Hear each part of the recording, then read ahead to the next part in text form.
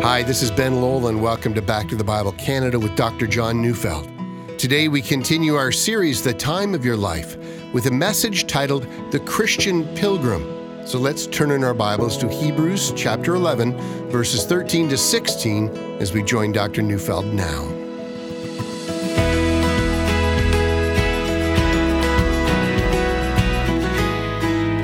I'm reading Hebrews 11, 13 to 16, and it says, "These all died in faith, not having received all the things promised, but having seen them and greeted them from afar, and having acknowledged that they were strangers and exiles on the earth. For people who speak thus make it clear they are seeking a homeland. If they had been thinking of that land from which they had gone out, they would have had an opportunity to return. But as it is, they desire a better country, that is, a heavenly one. Therefore God is not ashamed to be called their God, for he has prepared for them a city." We've been talking about how to use time wisely, making the best use of the time, for the days are evil. We noticed that if you're going to use time well, you need to see yourself on a journey, or as Ephesians puts it, a walk. You need to see yourself progressing to your goal. And interestingly enough, not only does Ephesians speak that way, so does the book of Hebrews. Many people have entitled Hebrews 11 as the Heroes' Hall of Faith. Here's a list of people who have lived lives that have a great deal to teach us. There are people who are worthy heroes, or fit for emulation. Everyone needs heroes. I'm especially saddened in our day of sexual and moral scandals. It's ever present in our culture, and with that comes a sense of mistrust of everyone. We've almost no one left to believe in. We've become a nation of cynics. How many people now delight in tearing others down to prove that all role models are to be repudiated and shown that they are no heroes at all? Everyone is to be abased. But Hebrews is the antidote for that kind of thinking. And so at the beginning of Hebrews 11, the writer of Hebrews speaks of Abel, of Enoch, of Noah, and of Abraham and Sarah. And what he concludes about those outstanding 5 people and the way they lived their lives is that they thought of themselves as pilgrims and strangers on the earth.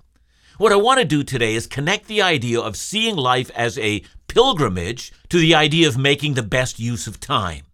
I say that because for many, the idea of time passing by is seen as a threat. Perhaps you're one of those people. You may have found this treatment of time that I've been discussing this week very difficult teaching. You realize that time is a precious commodity, and you also realize that precious time simply slips away.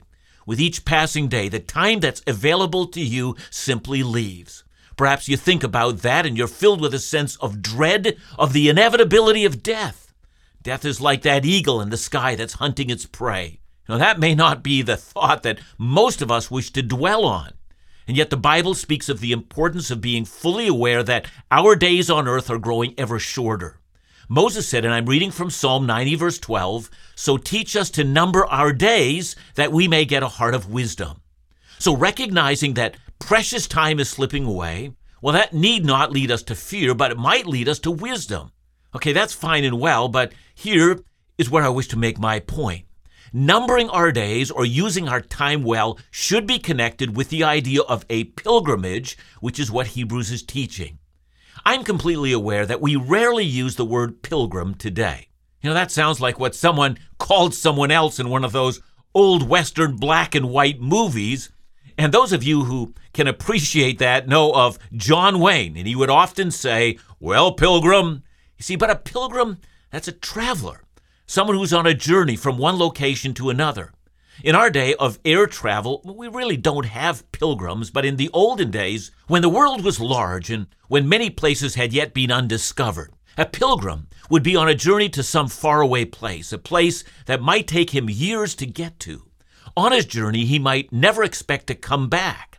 On the way, he would encounter strange cultures and unexpected adventures and life-threatening dangers and the possibility of running out of resources.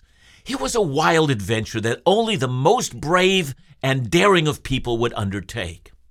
I like the image of a pilgrim because if you really think about it, that's what all of us are, pilgrims. None of us are remaining on earth forever, so think about your life and the time given you as a journey to some faraway place. Of course, we already know that place. It's called heaven, the eternal dwelling place of God, and that's where we're going. Now, for some, you can hardly imagine that because you think you're not going anywhere. You have a job or kids or schooling or some other thing, and you think that your present life is a series of plans that you make and intend to keep. You have a schedule which makes the days of your life seem remarkably predictable, hardly like some grand journey to a beautiful country you've not yet seen. But that kind of thinking is wrong-headed. Whenever we think about our lives as a series of stable plans in which nothing too exciting ever happens, the great danger is that we will see ourselves not as pilgrims, but as settlers. Let's explain the difference. A settler belongs in the country they live in. A pilgrim is only passing through. A settler puts down roots and feels comfortable and is vulnerable to anything that might threaten that kind of an existence. Whenever we think we're settlers, time becomes the great enemy, for with every passing year, our settlement here on earth with its comforts and rewards, that becomes increasingly threatened. Precious time lived in your settlement is ticking away. Soon all that you've loved and become comfortable with will be no more. Best not to think about it. Just enjoy your settlement as long as it lasts. My joy today is to get you to reorient your thinking. I want you to imagine your life and yourself as being on pilgrimage. Hebrews 11:16 says of the heroes of faith, "But as it is, they desire a better country, that is, a heavenly one." According to Hebrews, Abel, Enoch, Noah, Abraham, and Sarah, they were not content with the country they lived in. That's the first step in getting a pilgrim mindset. You're not content with your country. Now, a lot of people are not content with their circumstances. There's nothing unusual about that. But instead of simply grouching about it, having a gab fest about all the things that are wrong with this world and what you do if you were anointed king of the earth, these great heroes of faith in God went on a pilgrimage and were on their way to a better country. Now, that's not an unfamiliar image.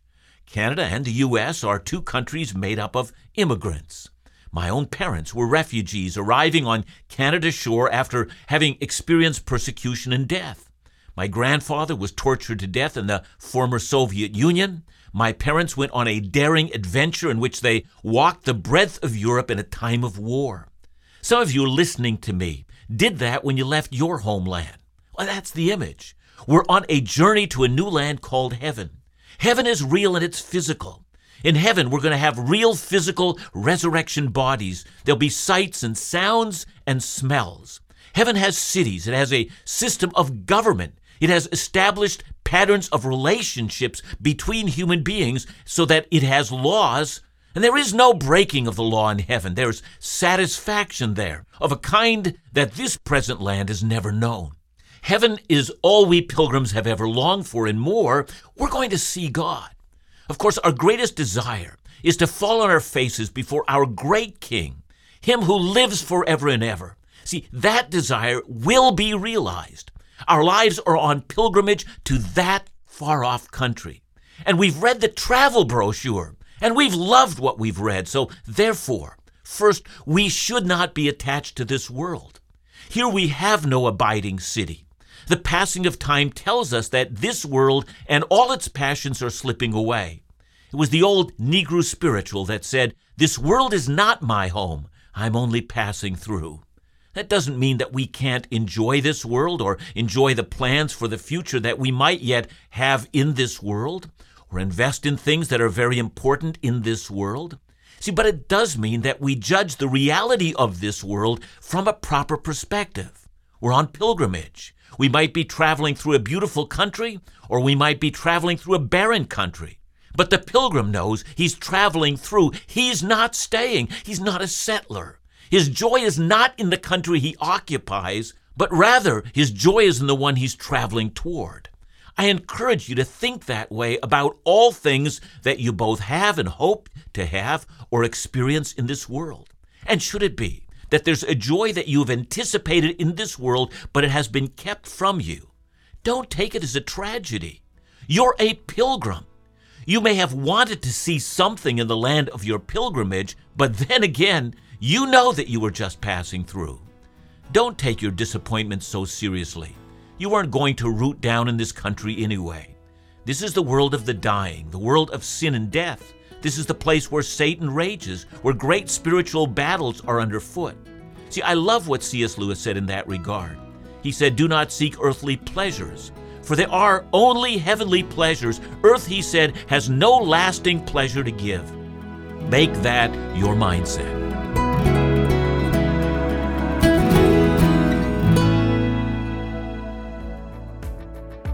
This month, we're encouraging you to request Dr. John's series, The Time of Your Life, as our free gift to you. As you listen and examine what the Bible has to say about how we use the time we're given, you'll be equipped and encouraged to make your days matter for eternity. Studying the Bible makes a difference. One listener wrote, "My prayer for Back to the Bible Canada, God willing and God permitting, is to concentrate all efforts to affirm believers and to speak to the young generation. The times we are living in demand it." As always, we're so grateful for your gifts that enable trustworthy Bible teaching to be shared day after day in your community across Canada and around the world. You sustain this ministry. To request the time of your life or make a gift to support Bible teaching, call us at 1-800-663-2425 or visit backtothebible.ca.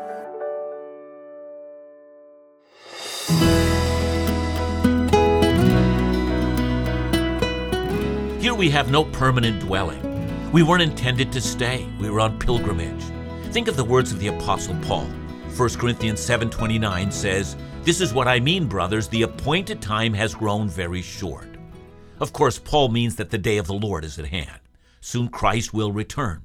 Soon the old order of things will be rolled up like a scroll, and the world and all its elements will dissolve. Soon we're going to reach our destination. How long will it be? Not long, I think. And because of that, we're not attached to this world. This is the first step in the Pilgrim's Highway. This world is not our home. The Negro slaves had it exactly right. But let's talk about the actual journey, or as Paul called it, our walk. That's why I said, first, we shouldn't be attached to this world. Second, we should seek heaven by traveling the roadway that leads to our destination. It's so significant to say this. All roads do not lead to heaven. Jesus said there's a broad road that leads to destruction, but only the narrow road leads to heaven. The pathway to heaven is the pathway of faith. That's what Hebrews 11 is all about. We trust in Christ and in His cross and in the promises He has made. We make decisions based on what God has promised. All of our life, including our use of time, is based on trust and on faith. Listen to how Abel traveled the roadway. Hebrews 11:4 says, "By faith Abel offered to God a more acceptable sacrifice than Cain, through which he was commended as righteous, God commending him by accepting his gifts. And through his faith, though he died, he still speaks." Abel was concerned that in his offering, he offered God the best, unlike Cain, who offered to God his cast-offs, what was left over. For Noah, the pathway to faith came in building an ark. Hebrews 11:7. By faith Noah, being warned by God concerning events as yet unseen, in reverent fear constructed an ark for the saving of his household. By this he condemned the world and became an heir of the righteousness by faith. See what he does? First, he believes God that the world around him is destined to destruction. Then he builds an ark, and this ark both saves him and condemns the world. He won't travel the pathway of attachment to the world. He wants heaven. And so every day as he's building, he proclaims he's a pilgrim. He believes the world is transitory. For Abraham and Sarah, the pathway to heaven meant leaving their home and traveling to a land they would later receive. And so what does it mean for us to travel the highway that leads to heaven? Well, part of the answer is found in Hebrews 12, verse 1. Therefore, since we are surrounded by so great a cloud of witnesses, let us also lay aside every weight and the sin which clings so closely, and let us run with endurance the race that is set before us. Now, I wonder if you've ever been driving your car on an unfamiliar road and then you say, I wonder if I'm on the right road. And so you look for road signs that are going to tell you. According to Hebrews 12, verse 1, there are 3 road signs on the highway that leads to heaven, and we should be looking for them. If you don't see those signs, you're on the wrong road. So first, The highway to heaven demands we travel light. We must lay aside every weight. That has to do with the earth's attachments. You have to lose your love for the things that are passing away. So let's get practical. How much money do you spend for things that pass away? How much money do you spend for things that are eternal? Well, example, cars, investments, technology, all manner of things that we do need. I'm not arguing it's wrong to do that. But there is a question in all the money that we spend on entertainment. Would you be prepared to put a priority in your spending into the ministry of your church and the ministry of gospel proclamation? See, I think some of us spend all the money on this world and next to nothing on the next, and we're traveling heavy.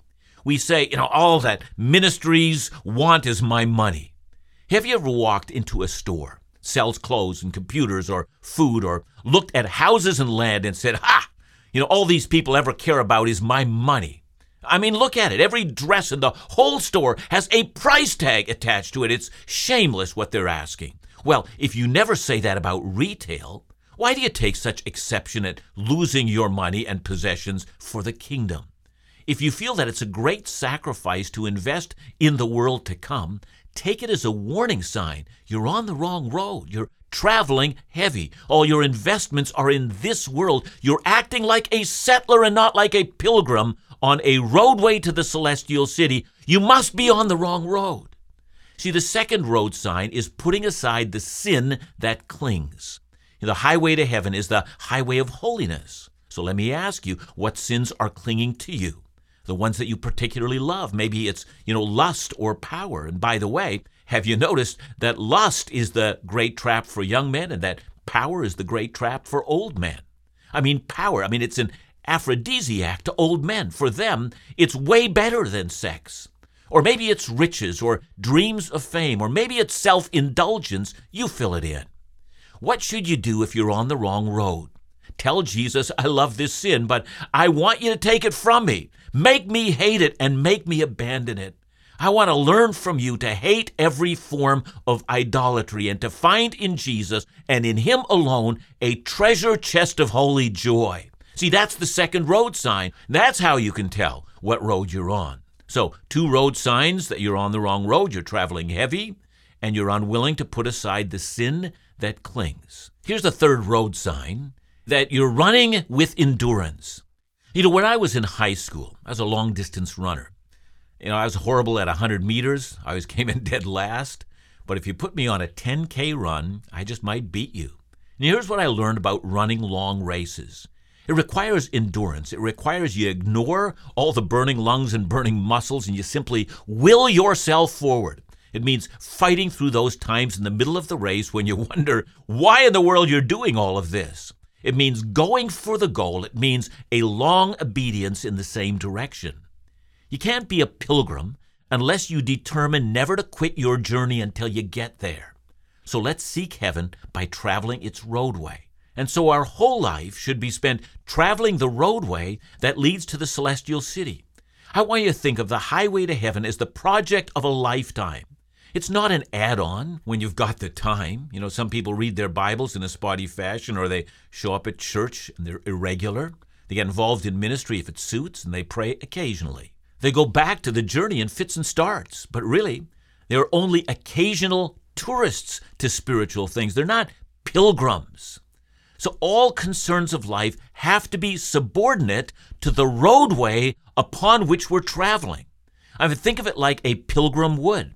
Pilgrims carry money, of course, but they do it to supply themselves for the journey.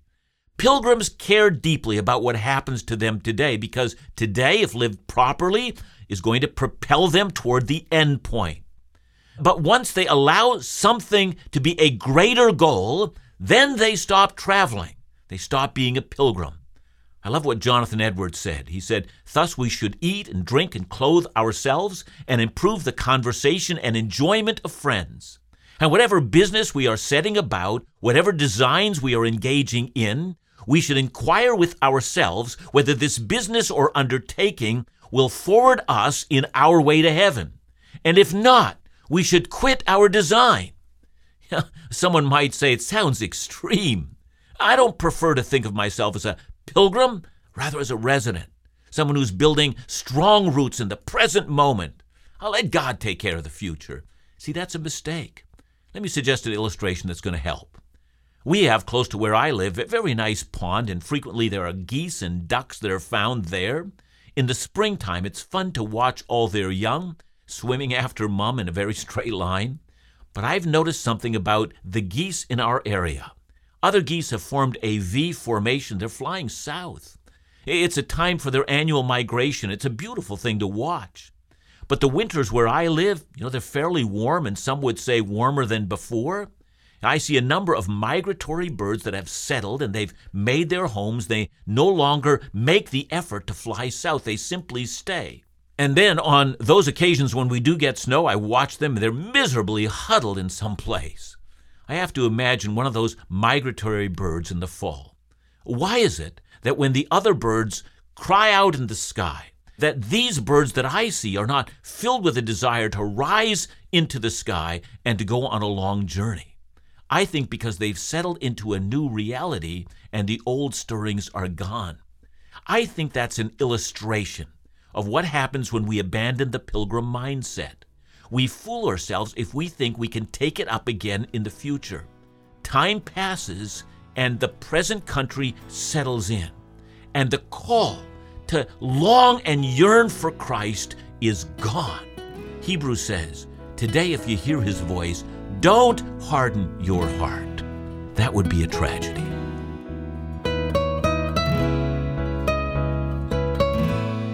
Thanks so much, John. John, could you give me maybe a better sense of what it means to be a pilgrim, even though many of us just stay put for the majority of our lives? Well, I suppose many of us do it, and I think it has to do with the kind of things that you do. If you're in agriculture, you're a farmer, you're most likely going to stay put for a lifetime. But there are so many different careers that change on a regular basis in which people are changing all of the time. So, my response to this is, nonetheless, every year that passes by, you're not going to visit that place again. You've moved on. And so things are always changing for us. And yet at the same time, the believer recognizes that our hope is never in the things of this earth. So don't weep over the things that you lose. Be hopeful. Thanks, John. And remember to join us again tomorrow as we continue our series, The Time of Your Life, right here on Back to the Bible Canada. Bible teaching you can trust.